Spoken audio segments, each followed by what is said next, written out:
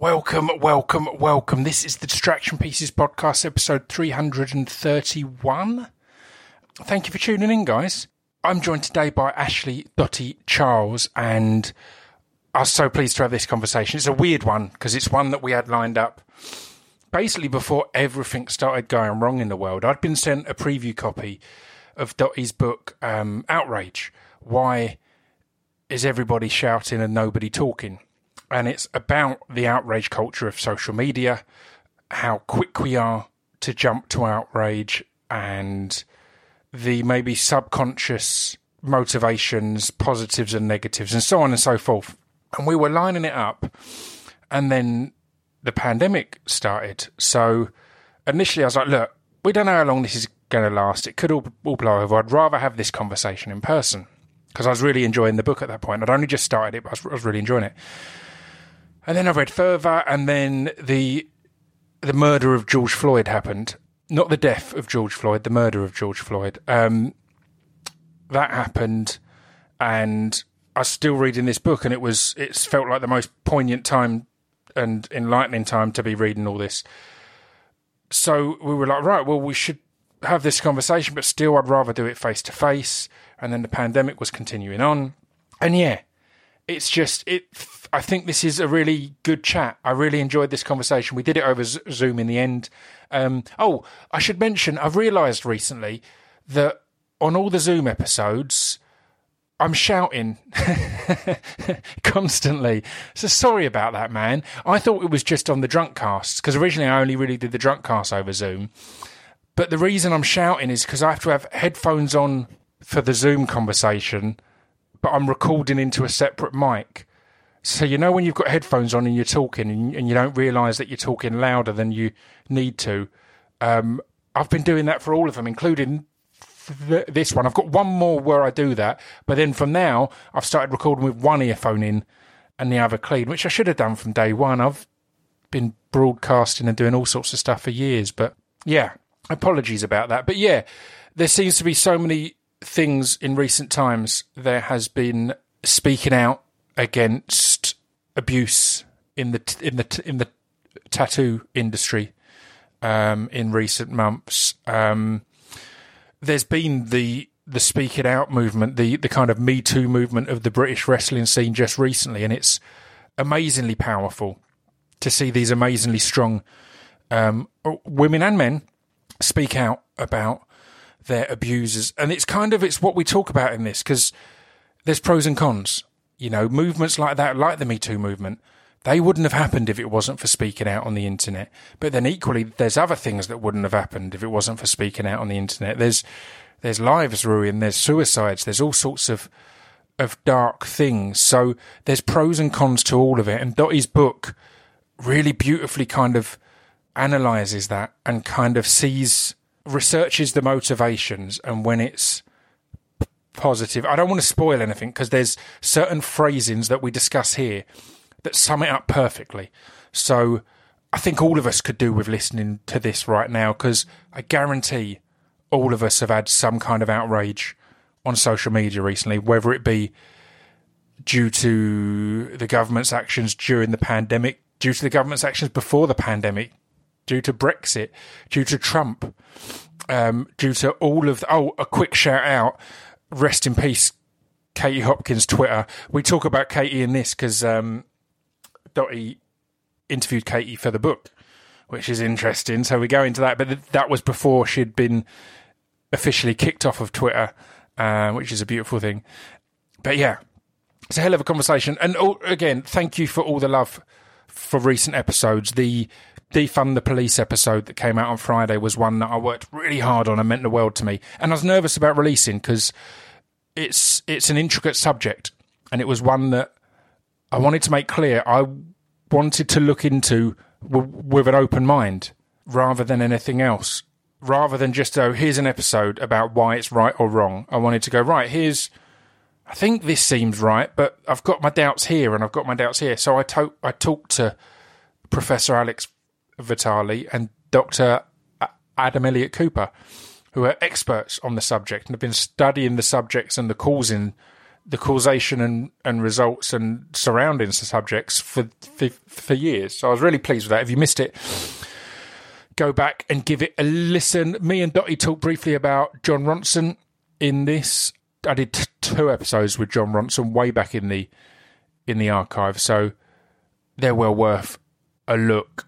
Who else? I don't think we talk about anyone else. We might touch on... I re-released the Killer Mike and Akala episodes recently because they seemed appropriate. But yeah, anyway, let's get into the podcast. As said, you can pre-order Dottie's book now, and I can't recommend it enough. I smashed through it during these strange times. It's a really enlightening one. Whether we think we're doing everything right on social media or we think we're doing everything wrong or we're not sure, it's really worth a read, because there were certainly things I read that made me go, all right, maybe I need to adjust that. And there were certain things that made me go, I've been doing that. You know, I'm spot on. So I'm not saying it's a book that's going to make you feel bad about your your practices. A lot of it will probably make you go, yep, fucking right. That's what I've been doing. That's my approach. But yeah, it's worth a look. So yeah, let's get into it. I don't think there's anything else I need to particularly tell you about. As said, love, respect and support to everyone speaking out in this strange time in British wrestling. Love and support to everyone who has been speaking out in the tattoo industry. Love and support, obviously, to everyone with the Black Lives Matter movement, with all that's going on with that. The Black Lives Matter movement and the Black Lives Matter sentiment. Again, I won't go into it now, but those are potentially two different things. There's an organisation and there's a sentiment. And there's some that may back one that don't back everything inside the other. But big love to everyone fighting that fight, essentially. I think that's all I need to tell you. Next week, I've got a great chat with Papa Essayadu, who has been a key figure in my lockdown, despite the fact that we'd never met until we had that conversation. He was in a show called Gangs of London. He is in a show currently on TV, which is possibly the best thing the BBC has ever done or done in a long time, called I May Destroy You. I recommend you watch that. It's on iPlayer. It's astoundingly good. His Hamlet is also on iPlayer, which is mind-blowing. So, yeah, he's really been a theme of lockdown for me. So it was cool to get to chat and hang out on Zoom. So that's next week. But, yeah, this is episode 331 of the Distraction Pieces podcast with Ashley Dottie Charles.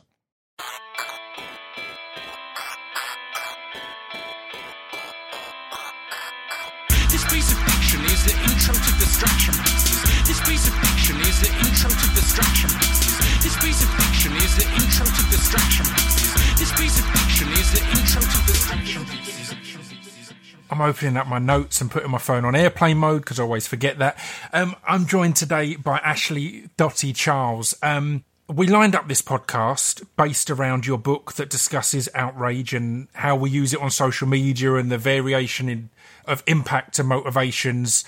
We lined it up about a month ago, and it has been a month that has seen me change the intro and the focus on a fucking daily basis, because it's been a hell of a month or two. So before anything else, how are you? Do you know what? It's been a turbulent time. Yeah. It's both an empowering and an exhausting time to be black. Yeah. In Britain right now, and in America and around the world. But I do find hope amidst this sort of uprising that's happening. So slightly more empowered than exhausted, but it does flip flop between the two. I was going to say it's a fine balance, isn't it? Because there's a few things before the all of the Black Lives Matter activity, I guess. I don't know what to call it. There was all sorts of stuff around the pandemic. And selfishly for me, it made it perfectly timed because I was just in the midst of finishing off your book, which is all about how we conduct ourselves online and how we get drawn into outrage. So kind of, first of all, how has it been finishing a book on a subject like that and then seeing constant further chapters essentially unfold every day in front of your eyes? I think it reaffirms the need for a book like this. Yeah. I think the reality is this book could have come out a year ago. it could come out now, and sadly, it could probably come out next year and the year after that, and still feel like a new book, because we are kind of in this perpetual state of outrage. And though the case studies may change from year to year, from month to month, I think the sentiment remains the same. But what I take away from the movement that we are seeing now, some are seeing it as participants, some are viewing it as allies, some people are just watching it unfold. What we are seeing is an impetus that we haven't seen for a long time. And I think it shows how moments of outrage, if they're followed by action, if they're accompanied by impetus, they can actually really lead to change. And that's what makes me hopeful. That's one of the things that's been absolutely fascinating. I guess the two recent case studies that aren't addressed in the book because they've happened post the book are comparing the outrage to Dominic Cummings to the murder of George Floyd. And one of the things you say quite early on in the book is that social media will present itself as an outrage outlet, but it is in fact an outrage pacifier in many ways, and allows us to have that moment of outrage without any actual result. I did a post just after George Floyd had been murdered. Let's not beat around the bush. I did a post saying, look at the reaction, the burning down of cities compared, and people in Britain are turning their nose up at it at times. And I kind of said, you've got to bear in mind that a week ago, we were close to rioting because a posh bloke went to a castle. And that is oversimplifying it. And obviously it's a far more complex issue than that. But I think it really illustrated the outrage to Dominic Cummings was trending everywhere, was on everyone's lips. The outrage to the murder of George Floyd, it was trending everywhere, it was on everyone's lips, but it went further than that. It was on the streets and action. It made itself unignorable. Yeah, absolutely. And it's a fascinating comparison because all of that outrage over Dominic Cummings, what has been the actual impact? Obviously, we can argue that come election time, blah, blah, blah, but we've seen how elections are in this country. There's new news, there's new spin.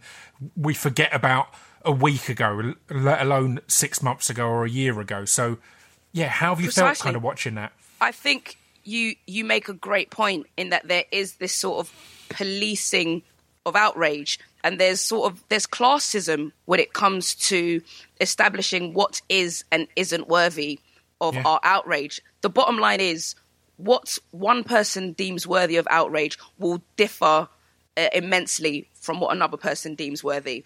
And it's your own responsibility to ensure that what you are getting outraged about is something that you view as worthwhile. I think the point you made about Dominic Cummings and it kind of being a fruitless moment of outrage is, I think there was never a clear ambition beyond Dominic Cummings losing his job. Right? And I think we need to be so much more ambitious than that in our outrage, which is why it's important for me to say this book isn't about why we shouldn't be outraged. No. It shows how frivolous and how ridiculous our outrage can be, but it is about being effective in our outrage and channeling it and using it and looking for a return on our investment. Because look, exerting yourself and being loudly and continuously outraged takes its toll. It's an investment. There's no use doing it if all you want at the end of it is for a guy to get sacked. And he doesn't get sacked, you move on. I think what we're seeing with the Black Lives Matter movement, it didn't stop at let's get these policemen arrested. It's bigger than that. It's recognizing that this is a bigger issue. We're not, as I say in the book, it's not about pulling at branches, it's about cutting down the tree. Yeah. And I think why this feels like such a movement is because, look, black people could have been pacified once the officers were arrested. It could be like, look, we're dealing with it, but actually, in this instance, what makes me find hope is that people are recognizing, no, this is symptomatic of wider systemic racism. This is police bias on a grand scale. This is prejudice. It's a myriad of issues which are all rooted in racism, and we need to dismantle that whole system. Yeah. And there will be, an uprising until we start to see a return on our investment. And I think just sometimes we don't have that impetus behind our outrage. We're kind of like, it becomes a sport. I think the Dominic Cummings being dragged on Twitter and in blog posts and in think pieces, it kind of became outrage for sport. Yeah. Because there wasn't like, there's going to be an uprising here until politicians are held to account and are forced to follow the same guidelines that they impose upon us. It didn't go beyond Dominic Cummings, and therefore it petered 100%. Out and died. And I think if our outrage is ever going to change the world, which it has done so well in the past, outrage is the reason why we have been able to progress as humanity. You know, suffragettes, civil rights movement. These are just incredible moments of outrage. I mean, the Stonewall riots are a prime example. They were actual riots that caused change in law and... Yeah. Exactly. And I think the more of that, the better. It's the kind of fickle, frivolous outrage for sport that is really undervaluing our expression. I think you're completely right. And the outrage for sport is also, as you've said, kind of outrage without an end goal laid out at the start. And it means that we can be so easily manipulated. And we've seen it.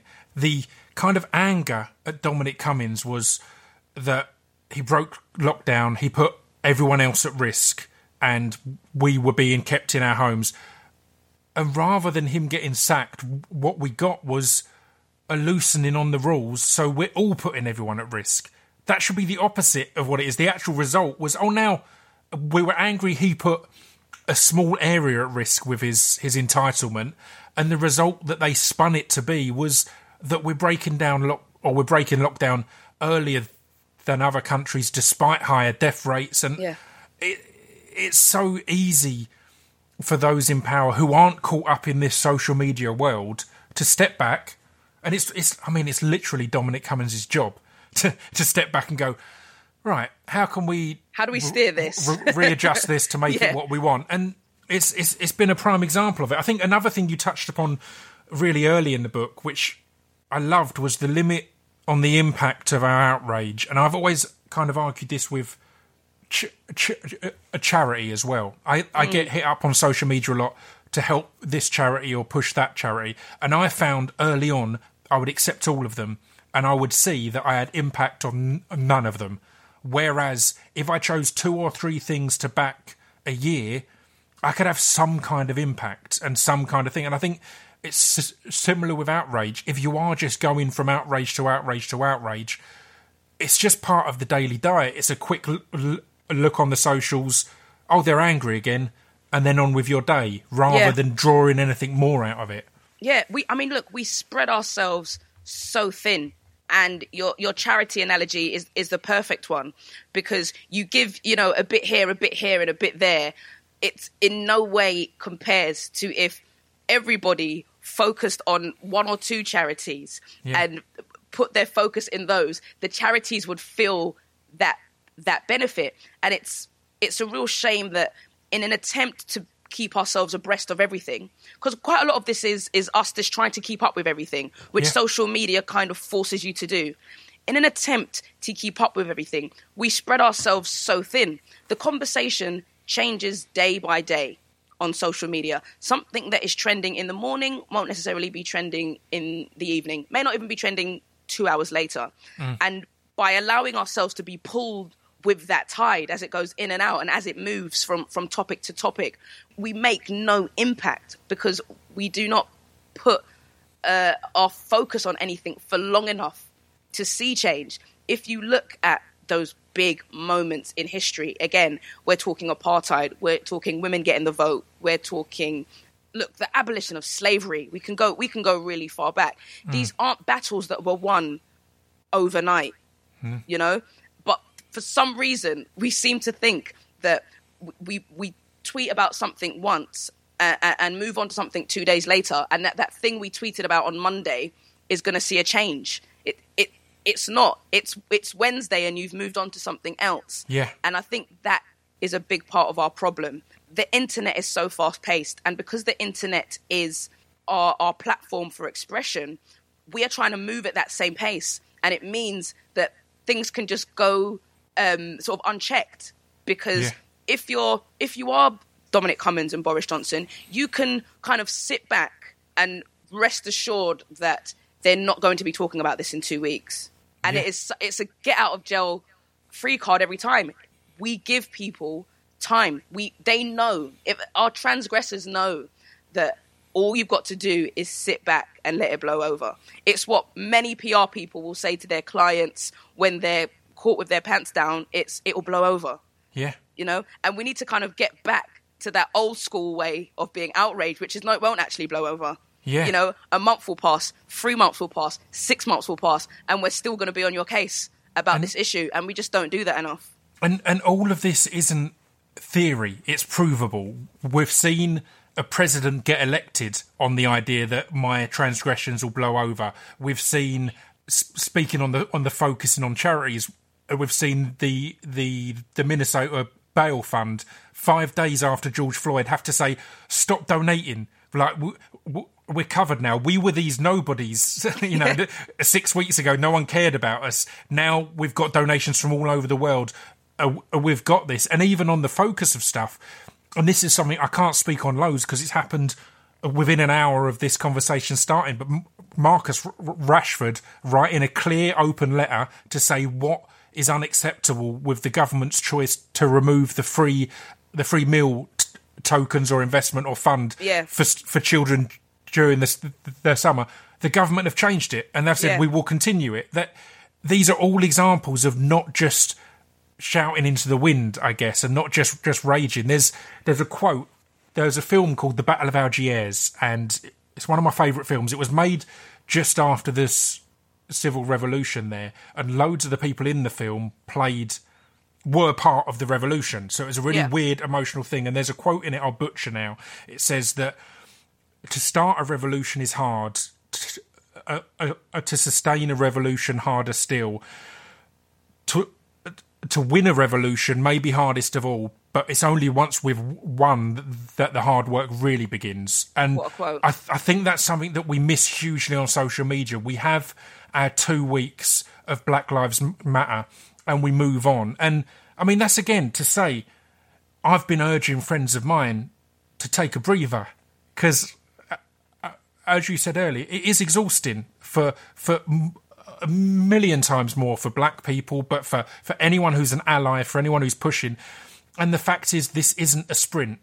So we can't put everything into it for 2 weeks, burn out, and then quite fairly say, I can't do this, I need to step away from this. We need to take these breaks so that we can continue to make this a sustained fight, because for black people it has to be.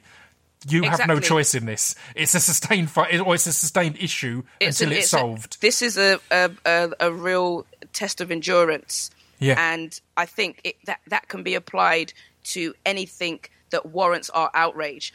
Look, if you fall out of rage as quickly as you fell in, I think that shows that it was not warranting of your outrage in the first place. Systemic racism has outraged me for as long as I can remember, but a Piers Morgan tweet may have outraged me for 24 hours at best. And I think we need to recognise that and use that to shape our pursuits of change. Because when we're outraged, we should be looking for a change. But often we're not. And I think if we ask ourselves, if every time we're a bit outraged, we sit back and we say, what do I want to get out of this? What's my goal? What's my aim? What would I like to see at the end of it? If you can't articulate that, you are engaging in an empty bit of outrage. And I don't say that from a position of holier than thou. I've done it. I think that's why I was able to write the book. I have been guilty of this. You know, you sit on social media, someone says something a bit wayward, and you say, I'm gonna be the one. I'm gonna be the social media vigilante that brings them down a peg or two. But it's just so ineffectual. And if I allow myself to engage in that way, if I allow myself to go to the point of outrage, even for tiny transgressions, my outrage is devalued when I try to use it on something impactful. And I think we see this all the time. There are I for one follow some people that are outraged day by day, and they'll be outraged by something that Kim Kardashian has done one day, then they'll be outraged by something like sugar tax, and then they'll be outraged by Dominic Cummings, and then they'll be outraged by something which is so worthy of outrage, but you've now gone to outrage as your default setting, so I don't recognize that as a spike in your behavior. So how do I respond to it? If it's like, outrage should be a disruption. If your constant state is outrage, it's not a disruption. It's just a continuation of your usual form of expression. And I think, again, we need to rethink that, because if we're just if your wife is constantly annoyed at ridiculous things, and one day she's annoyed at something major, you're just going to treat it in the same way as you did when she was annoyed about you loading the dishwasher wrong, because you're just annoyed. You're constantly annoyed. So I don't need to tackle this thing because it will be something else tomorrow, as opposed to if you had a really peaceful relationship, other than when some big issue arises, you need to tackle that issue because, whoa, wife's mad, And as basic as that analogy is, it's kind of what we're doing. We're just allowing outrage to become our default setting. It's just our base level expression, and therefore there's no shift when the time really needs it. And we proper hunt for outrage as well now. Like, I think a great, like, as you were saying about selecting when you get angry, I think if you see something trending on Twitter and you click on it and you have to go through more than 10 tweets asking why it's trending, just walk away. You don't need to know. It's clearly not that important because you will have heard about it. But that's what we do now. We scroll through these things and we try and find the next thing to get furious about, I guess. We do. And you know what I've noticed, and I noticed while writing the book, so often we are outraged by things we didn't actually see, right? So we're out, and sometimes it's a necessary. It's necessary that something is shared and that awareness is built. Take George Floyd, for example. It needed graphic violence to be shared to kind of shake people into action. But there are times when people will be angry about an article from a newspaper they don't actually read, or they'll be angry about something that was tweeted by someone they don't actually follow. It's made its way into their sort of their realm, and they're responding to it, which means you are seeking out outrage, and we don't give ourselves enough credit for how much power and control we have over our own experience, which is why so often we are responding to things just because everybody else is talking about them, And I think we do ourselves a real disservice. I completely agree, and you articulate that perfectly in the kind of the first story in the book, over your almost initial feeling of responsibility to be outraged over a young black boy wearing a T-shirt in a promotional campaign. Was it for Gap or for, I can't even remember H&M? For H&M, that said coolest monkey in the jungle or something like that. Coolest monkey in the jungle is what it said, yes. I talk about it all the time, but I think one of the things that social media has removed from us is our openness and ability to gauge nuance. Right? It's completely reasonable to say, that on reflection, that probably isn't great. Again, another example you give is Danny Baker's comments after the new royal baby. Both of those situations you can kind of look at and go, I'm fairly sure that this wasn't intended maliciously or hatefully or indeed racistly. I can acknowledge it's not great. Let's do something about it. But does it have to be this push to tear it all down? Do you know what? With just to jump in on the Danny Baker thing, my point with using Danny Baker in the book actually wasn't to excuse his tweet or to sort of provide some sort of context for how it could be read differently. My issue with the Danny Baker situation, beyond the very serious racist subtext in his tweet, was actually his response to it.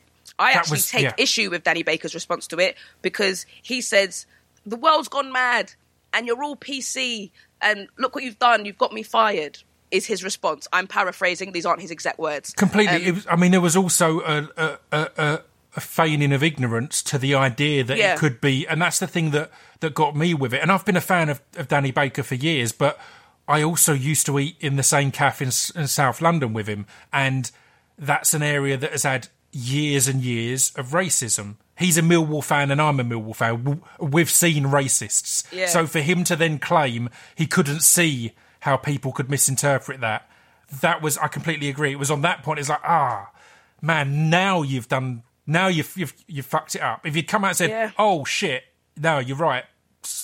Genuine apologies here.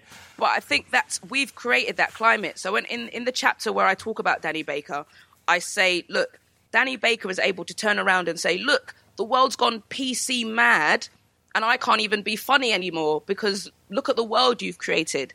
What we do by being outraged incessantly is we give people like Danny Baker, when they are caught out, we give them a reason to not be held accountable. He is able to appease himself by saying, it's not me, it's all of them. And we've created that climate by being so outraged, so incessantly, that people don't need to be held accountable. They can just say, well, look at the world. Look, they're angry all the time, aren't they? I'm just the latest victim of it. And it means that there's no, as I've said before, there's never really a return on the investment, because we're just kind of creating a world that is in a constant state of outrage. And we're never moving the needle at all. Yeah, I completely agree. And so one of the things that was, I guess, the starting point of the book was the article that you wrote. And you speak in the book about having concerns about the headline that was obviously written by an editor that put your gender, your race and your sexuality at the forefront of your opinion. And you said you've kind of felt uncomfortable that there'd be a backlash. But I think it's fair to weight opinions with these things at times. I think everyone is allowed an opinion, of course, but those more experienced in a subject should have weight put on their opinion more. Does that make a sense? You've got. I get it completely. I think I think this is kind of the point you were making, which is, look, if a white middle class man, perhaps right-leaning, perhaps a Tory, were to turn around and say, everybody calm down and stop being so outraged. I was even going to go on almost the opposite side of that, of John Ronson, who is a friend I've had on the podcast. He's got a quote on your book about how good it is. Yeah. But he is, regardless of his wonderful outlook and wonderful research, he will be coming at it from someone who has lived their life as a middle-class white man. Right. You know, and you can turn around and say, well, you know, the things that a lot of outrage seeks to change are things maybe that you haven't experienced. You know, the systems that benefit from misogyny, from just racial bias, they don't impact you if you're a middle-class white man. You know, the classism, racism, these things aren't leveled at you. So the systems, the infrastructures actually benefit you. So there's going to be a great degree of cynicism if you turn around and say, what have you actually got to be angry about? Whereas when somebody who is black, I'm a woman, I'm gay, I come from working class parents. When I say, you know, look, I've encountered systemic racism, I've encountered misogyny, misogynoir, I've encountered homophobia. If I can say, let's have a sobering moment, maybe it's like, oh shit, maybe we do need to have a sobering moment. If somebody who on paper has every right to be perpetually outraged is sort of saying, let's take a step back and analyze the impact and the effect of our outrage. I think, or I hope that people are willing to give that message the time of day. Yeah, completely. But again, it's also, it's such a confusing, again, it's such a nuanced subject, right? But because I've seen a lot of people talking recently with everything that's been going on since George Floyd, that there's a backlash when people in the black community speak against some of the reaction. But I think that backlash comes because so many white people will ignore all the researched and passionate black people who are supporting change, supporting a push. And again, on varying levels of reaction, they will ignore that. But as soon as one black person says, look, let's maybe chill out a bit, they'll hold them up as their example to justify all their biases, I guess. Oh, I'm so glad you bring that up, because it's even a fear of mine, because you see it with, there are sort of apologists out there who are like, John Barnes, for example, who are like, do you know what? And they kind of are trying to appease the masses by stifling the expression of minorities.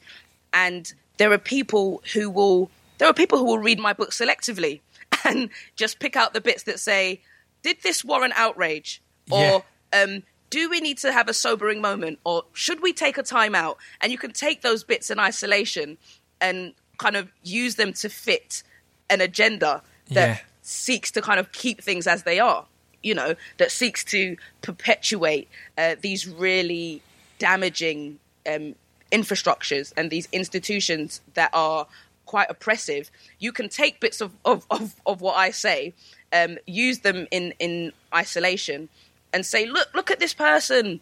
She's one of you. Yeah. And she's saying you've all gone mad. But in truth, in the book in its entirety, as I say, is not about being less outraged. It's about being better in your outrage. I don't want people to read my book and say, oh, do you know what?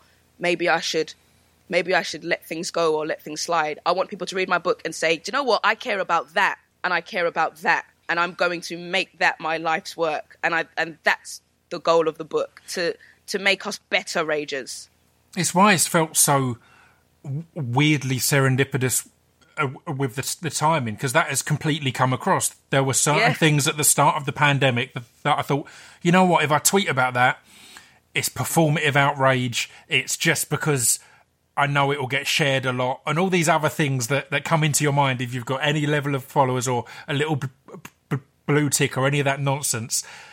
And then when the George Floyd stuff happened, the anger and outrage was not dampened at all. At no point did I go, well, you know, I've read that book and it said that we should all chill out a bit. It wasn't that at all. It was saying, right, no, this is the exact point. This is when we needed it. This is what we were holding off for. Yes, exactly. And I think I'm so glad you felt that way. Yeah. Because that's exactly what I hope this book can instill in people.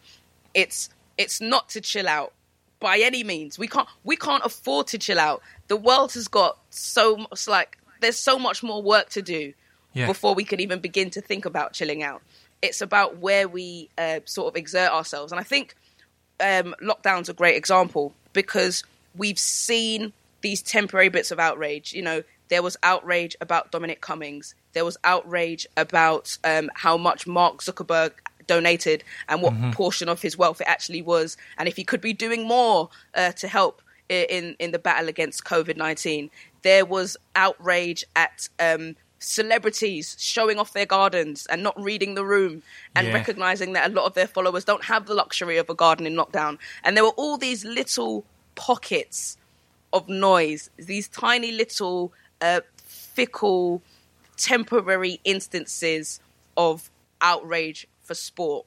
And then you see the swelling when everybody parks all of that shit, right? In the wake of this huge watershed moment that Black Lives Matter is having at the moment, everybody is kind of parked other shit, and you're seeing what a collective voice can do and how it forces change. And, you know, in the days after the first protests, and when it wasn't quieting down in America, you saw like the mayor of New York pledge that they were going to, you know, funnel funding out of the police force and into schools.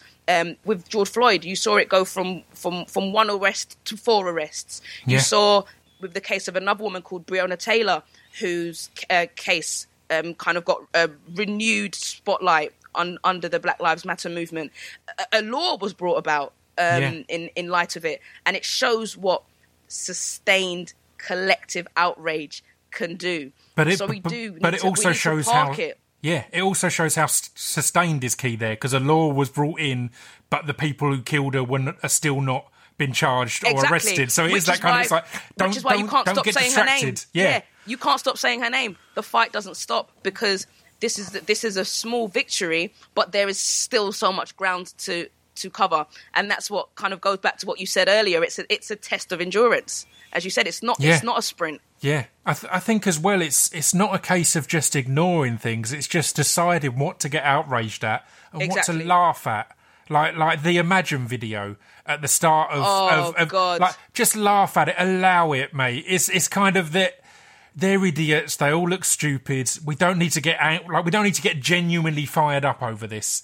And so many things at that start of lockdown that was causing so much outrage. And you're like, man, let's laugh that one off, and we'll wait until we're really needed to kick off over this stuff.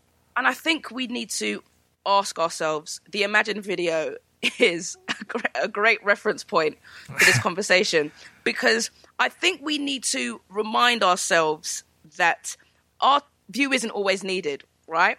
We 100%. always kind of want to sort of throw our opinion on the pile. But the reality is, at times, we're not adding anything new or of note to the debate, right? The Imagine video, I think I actually saw it a bit late. I think I saw it maybe sort of 12 hours later, sort of after the conversation. But people were still very much talking about it. And I was like, all right, we've established that this is ridiculous. Like, we recognise that this is absolute nonsense and it's a farce, and it shows how detached celebrities are from reality. You, the following day, still retweeting it with your little hot take. It's in what way do you feel you've moved that conversation along? Yeah. You know, in what way do you feel you've sort of added anything? Is your view just completely ineffectual? It often is. I talked about this with Rutger Bregman a while back, because I think that social media is to blame for the amount of fucking TED Talks there are. Because I think, say, 10 years ago, we all got told it's really important to let people know what you had for breakfast and where you are at lunchtime and stuff like that. And it's built up and up and up so that we do feel our take is always important. And it really isn't. It's like I've had loads of people hit me up during some of the pandemic thing and a lot of the George Floyd stuff to say, oh, it's good to see. It's surprising to see you speak about politics or speak about these things.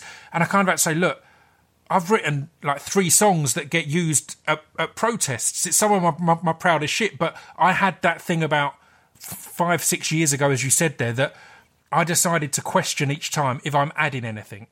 If I can actually add any insight. And if I'm not, again, if there's some outrage that's about what's happened to white spoken word artists from Essex, I'll be at the front of the line to say, yo, I've got the take, I've got the insight. But if it's not, I go, right, has someone else said it better? And then, you know, retweet that rather than add my take. But we want the, like, it's very easy for me to say, why do we do this? And there's no reason to do that. Look, there are so many reasons why we do it. Yeah. Like, it feels great. It feels great when you sum something up with a great hot take and it gets loads of retweets. It's nice to kind of get that recognition of being like, oh, do you know what, Dottie?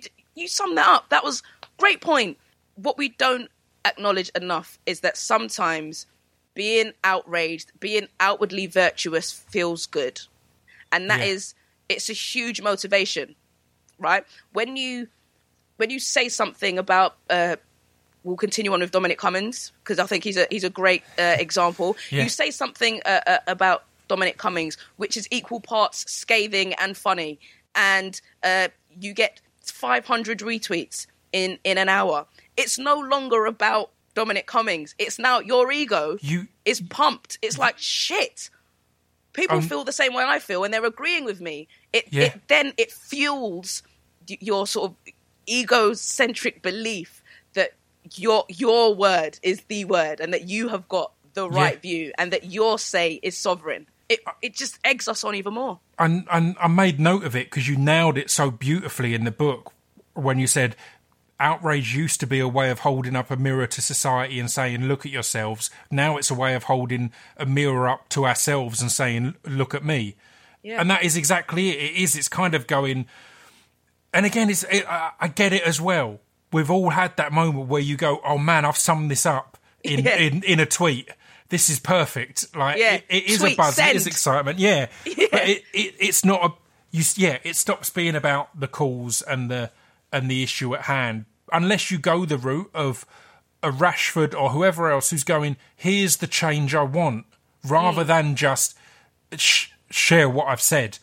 One of the weird things that has changed, I mean, lockdown has seen some spooky shit going on, but nothing quite as unusual as I've agreed with Piers Morgan like 3 times, I think, and that is not something I expected to come out of lockdown. And you talk about Piers in the book, obviously, and you talk to Katie Hopkins, which again was absolutely fascinating. But I think Piers' kind of switch of who he's going for and supporting and what he's saying is just further proof to the fact that it was always just a performative act, outrage for an income, I guess. Absolutely. And look, Piers Morgan has figured out media engagement.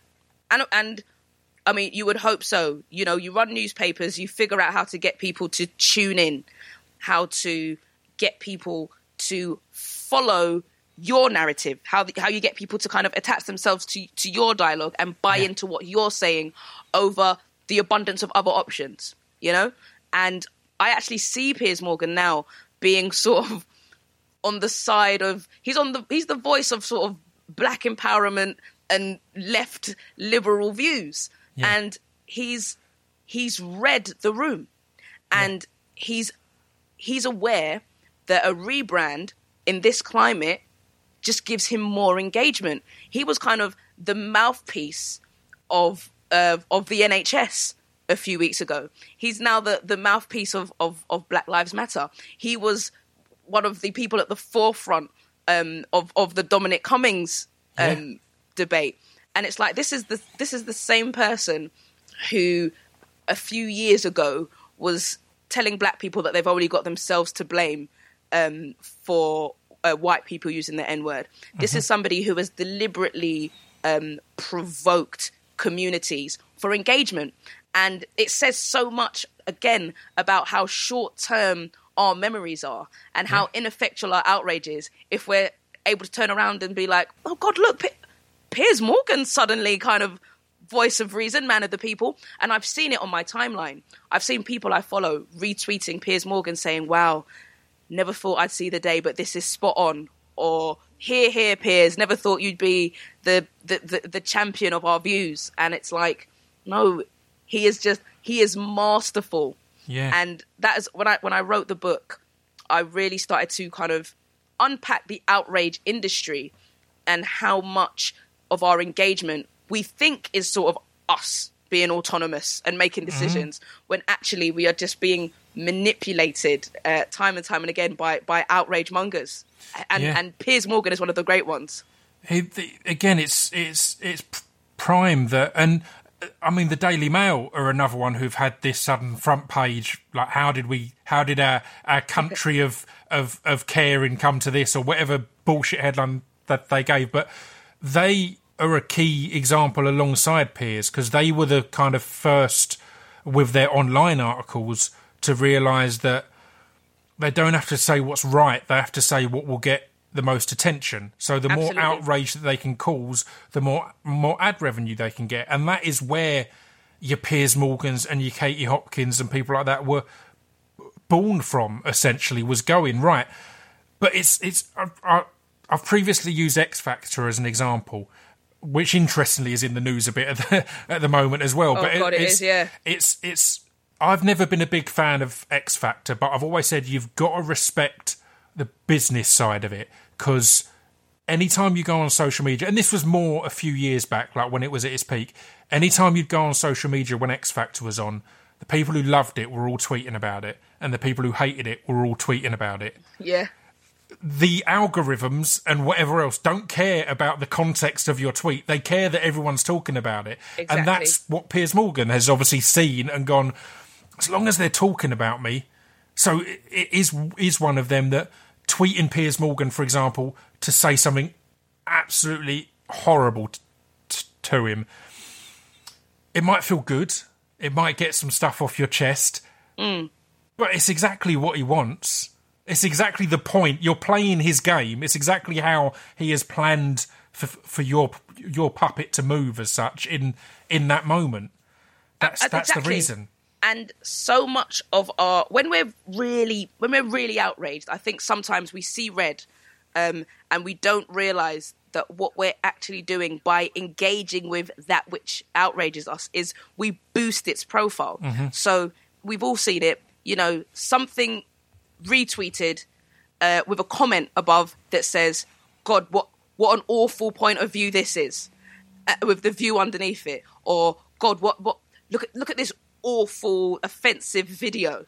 Yeah. And it's like, well, what you've actually done there is you've boosted the exposure of something you feel should not be exposed. Yeah. And we do this so much. We make the voices we want to silence louder by engaging with them.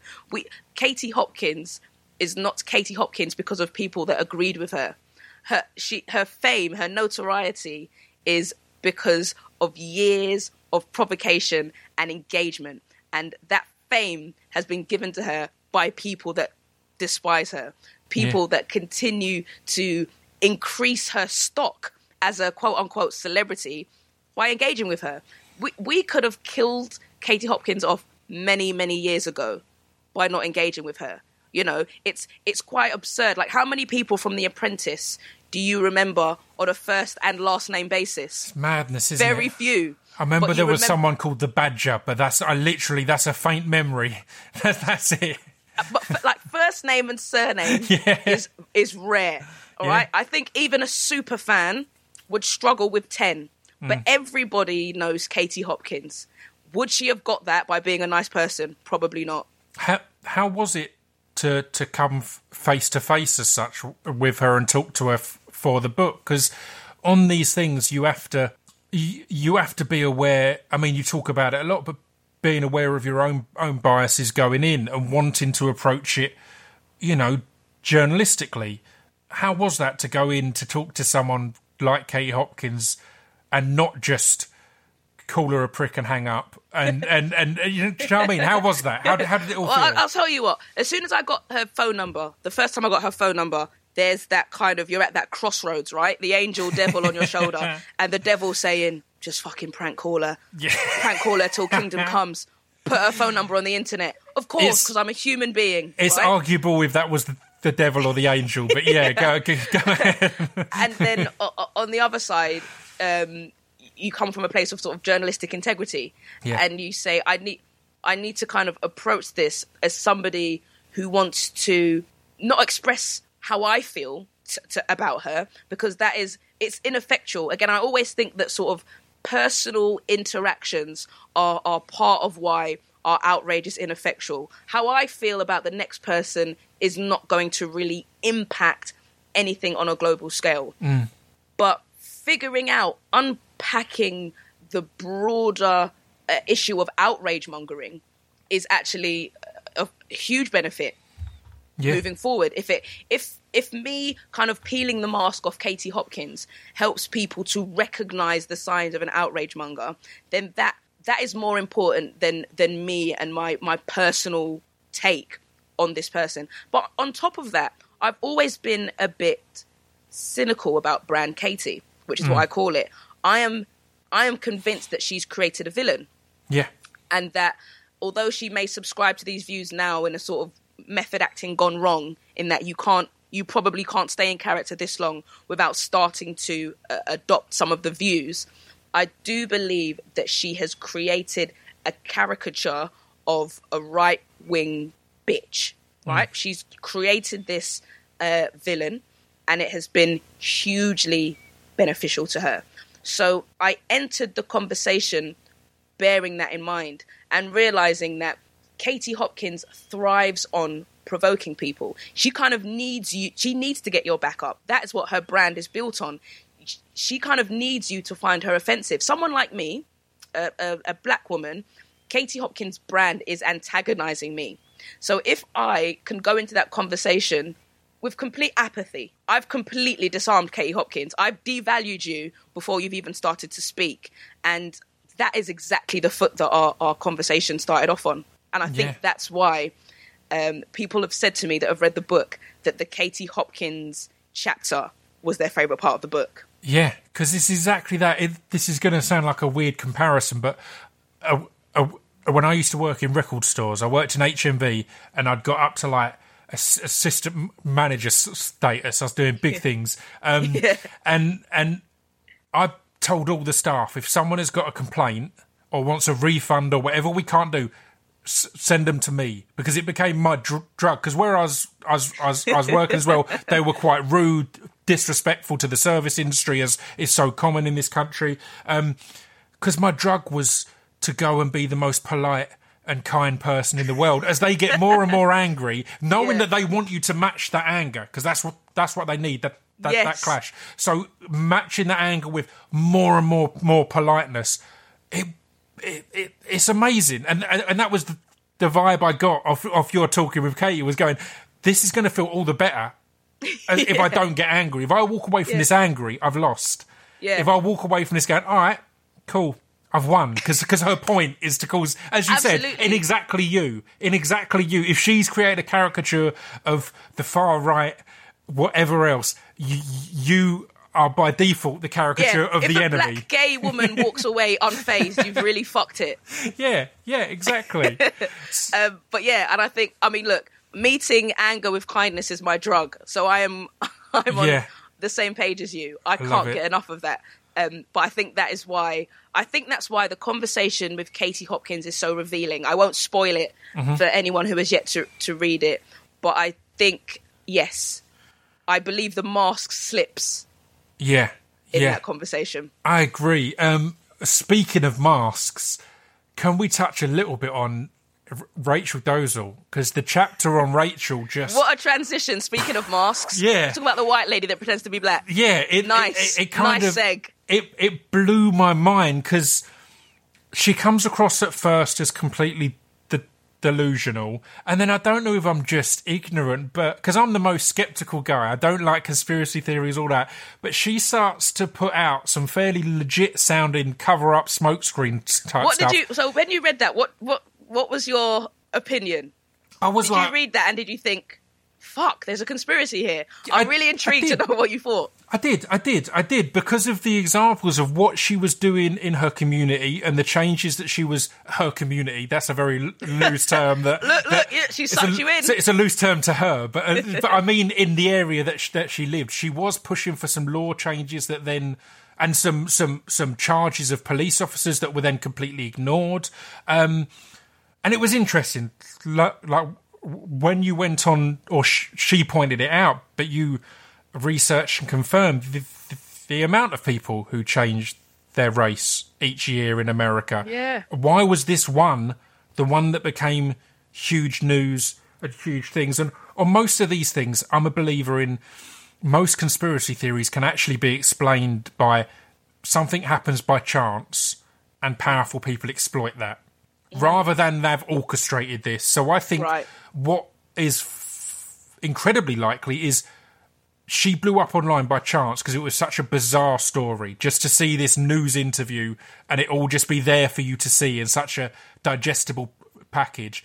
But then I think it seems right that it was maybe the flame was fanned by people who it was beneficial to fan it, and stuff was exploited. Like, how did you feel having that conversation and coming out of it? Because again, another person that you might think you, of all people, would be going into a conversation going, what the fuck?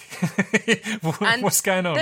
There was a little bit of a, like, what the fuck am I getting myself into moment, which I, like, throughout the book, I am very kind of open. I kind of throw everything on the page, and how I'm feeling, you get to read and see that. And I was a bit conflicted going into this conversation with Rachel Dolezal, because I was like, this is a white woman that pretended to be black. That's fucking mental. Yeah. Right? And look, was found out online and just sort of doubled down on her blackness, let's not forget, which is like... And tripled down in her conversation with you. I thought even when she was speaking to me, she was still very much sort of talking about herself as if she were a black woman. Yeah. And there is something quite disarming in that you could be speaking to a fucking psychopath, right? So I did wear that a bit when I kind of went into the conversation. But I think regardless of what Rachel Dolezal represents, and let's be honest, she does represent some real issues. I think if we really analyse Rachel Dolezal, there are things in her story which are symptomatic of a broader issue of white supremacy, of black erasure, of blackface. There are all of these issues. But in reality, how one woman from Spokane in Washington, a place I have yet to go, probably never will go, how she identifies becoming global news, to me, is what's fascinating. Not so much in the actual case study of a white woman pretending to be black. Yeah. It's more in the mechanic that turned that into a global moment of outrage for a year. It was like over a year and people were still talking about Rachel Dolezal. She was still the topic of TV shows, of documentaries. She's been put in songs. And for me, I went into it with a fascination that transcended my feeling towards her as a woman, and kind of my desperation really to figure out what on earth happened in this story and what it is in that story that made so many people react. And I think that is what makes her story fascinating, more so than just the act of pretending to be black. It's so weird, isn't it? Because I think a lot of the time it comes down to what by chance we can relate to and comfortably digest. And again, we keep going back to Dominic Cummings, but why not? Like, Dominic Cummings breaking lockdown was wrong and fucked up. But where does it come on a scale compared to what, you know, the slashing of NHS funding that the Tories have been doing for years, and the amount of deaths they will have caused from the slashing of disability benefits and all these other things that are far worse. But we're all locked indoors at the moment and we want to go outside. So it's directly relatable to go, he went outside and we can't go outside. Like, it's nowhere near the other things that the Tories have done, even just on a pure health related basis, the amount of deaths and the amount of impact. But it's relatable and it's comfortable to digest. It's uncomfortable to try and think, well, X amount of people have died. How many of them would have died anyway? How many wouldn't? How many is it down to funding? And you know, is it their fault they have to cut the fund? And all these other things that can get confusing. Whereas we can look at a man who went outside when he shouldn't, and we can understand it and get outraged. Absolutely. And I think it's like you say, it's all relative. Sometimes things are just a product of the time. Sometimes it's an issue that is just specific to one particular group, and I may not see the outrage in that, but to you as a Millwall fan, you might be really outraged by this West Ham thing. But I'm like, I have no idea. It doesn't really impact me. It's outrage is relative, so it's kind of impossible to police outrage with any sort of objective scale, which is why I say this book isn't about policing outrage and saying, don't be outraged about that, be outraged about this. It's more about saying, look, choose what means something to you, and then be purposeful in your outrage. Again, it feels weird to keep interrupting someone to quote them, but you put it in another way, that you just simply put in the book, we don't need to care less, we need to care better. You know, and it's true, we need to care more effectively. It's not about not being angry. So the Wrath of the Retweet chapter was really interesting because it's a fascinating look at groupthink and our tendencies to back a hashtag rather than form a decision. And it's something I spoke to a professor in America and a doctor in the UK at the University of Greenwich about the hashtag defund the police. And it's one that after I'd spoken to them both and done this specialist episode of the podcast, it was like, right, it's far more complex than the hashtags suggests. And I think undoubtedly it's the right choice. But I can see how... It sounds crazy in a hashtag though, doesn't it? Exactly. But again, the valid argument is you can't chant deconstruct, rebuild, redistribute the money into different areas of social care to prevent crime rather than just police it, and then rebuild a police without the backing of the unions and the history of racism. Defund the police fits in a hashtag that doesn't tweet. fit on a t-shirt. Do you know what I mean? And that's kind of, we have to simplify our ambition at times. We need to kind of simplify it. Yeah. And that's at times where the ambition is lost because the sentiment is sometimes lost. You know, you can't say Black Lives Matter, but I get it, all lives matter. But right now we need to talk about Black Lives Mattering because the world seems to have forgotten that doesn't fit.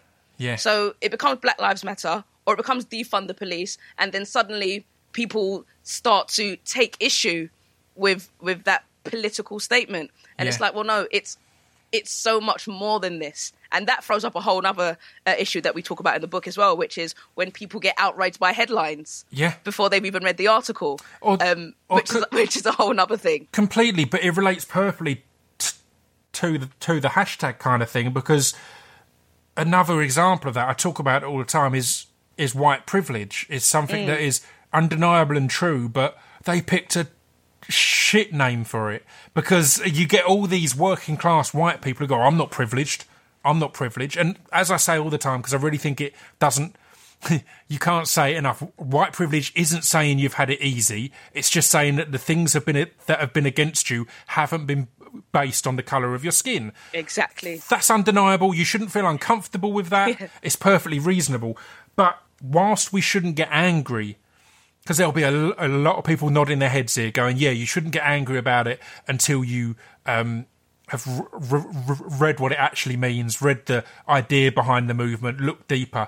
And I'm going to flip it on all those people now, because I guarantee some of them have retweeted something that sounds cool and not really known the full story behind it. It comes to the idea of, you know, we've all been in conversations where someone will use a word that we don't know and we'll kind of go, rather than say, what does that mean? But I think that's something we need to become more conscious of. I think we're great at policing our opposition, but not ourselves. So we're great at saying, you should have looked into what white privilege means, or defund the police means, or Black Lives Matter means.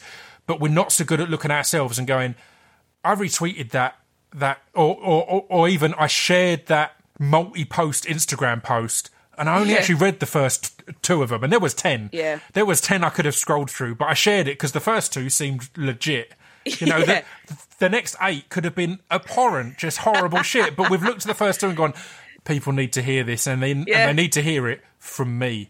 And absolutely, it's a problem, right? I think, look, we need to be more diligent in our outrage, and we also need to be more vigilant in our outrage, because not everything requires our outrage. We don't need to put our 2 pence in every single time. We have so much more control, as I said earlier, than we give ourselves credit for. And it's time to channel that control and use it to effect real tangible change. Completely. I think we get caught up in the same thing the media get caught up. So 6 years ago, I had a group on this podcast called fullfact.org, and they were just starting out at that point, and they would fact check every speech that went out by a politician. They'd fact check every question time, and they'd live tweet it, say, here's what they've said, here's the truth behind it. And again, it's we said at that point, I wish there was a newspaper just called Yesterday's News that isn't the fastest, but it's actually the most accurate. And again, I think that's something that we look at the media and say that they jump for a headline and they jump to get on stuff, but we do it as well. We want to be at the forefront of the wave of retweeting that video that goes viral. We want to be the first to do it rather than going, let's look into it.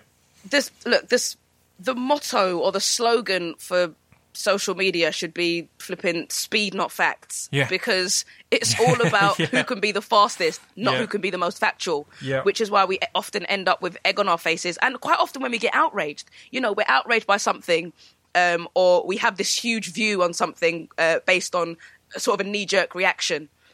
We've given ourselves no room to actually digest any information. We've just rushed to a point of view. And then more information emerges 24 hours later. And, you look back on your post with embarrassment because it was about speed, not facts. Yeah. And that's often why we end up in this sort of cul-de-sac of outrage where, we're outraged, but then we've realised, oh shit, maybe I didn't need to be this outraged, but there's no way out. So you just double down, on your slightly off-colour views. And we need to get more comfortable with being educated as well, right? Like, if we say something wrong and someone corrects us and educates us, that should be a good thing. Again, we shouldn't be so defensive and go, technically. It's like, no, if you got it wrong and someone calls you out, you need more comfort in that. We need to normalise learning something new and then changing our opinion, I think. How can we, with our current political system? Politics has been built on never admitting that you were wrong and that you learned something different. Keep digging. It's so tough. Keep digging. I'll wrap things up now. The book, is it out July 9th? 9th of July. 9th of July, and people can follow you on socials. You've got your Radio 1 Extra show and your Too Rude for the Radio podcast. So yes. So book out 9th of July, available to pre-order before that. Grab a copy and let me know what you think. It's been a pleasure. Thank you for your time and your selective outrage. Thank you so much for having me. I'll see you soon. Take care. Bye-bye.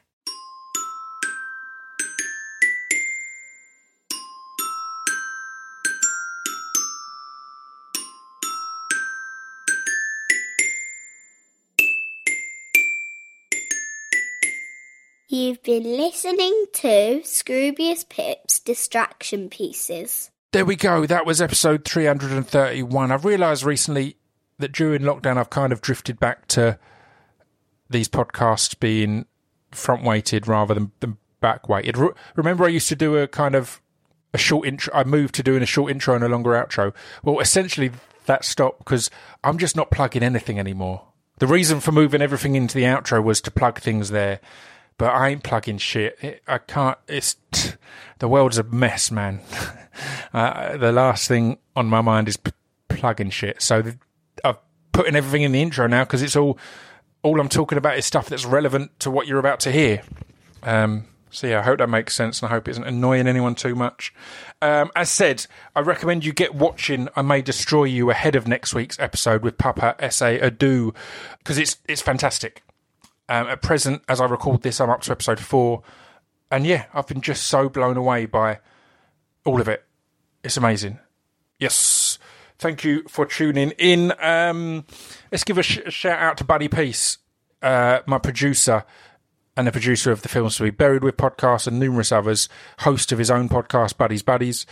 Because yeah, it's hard work for producers in lockdown because normally I'm sitting in a room with people and I have control over the good mics and all these other things.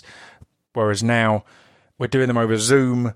We're trying to get people to record on the other end, but we've not got any real control over what the quality of their recording on the other end is, or if they're in an echoey room or in a non-echoey room, or if they're outside or inside, or if they've got car noises or whatever else. So shout out to Buddy Peace for continuing to make these sound dope. A little bit of that is me knowing that I fucked up on next week's episode, so all we've got to work with is the Zoom recording. But it sounds dope. He started working on it already, and it sounds amazing. But yeah, I'm aware that was my fuck up for the first time in 6 years, or second time, I guess, in 6 years of recording this podcast. I don't know what happened. I pressed the wrong buttons, and I didn't record my end, so I always record the Zoom as a backup on separate chat. This is boring, but on separate channels, you've got an option on Zoom to record the guest's vocal and my vocal on separate channels, so he can still work on that stuff. But it's not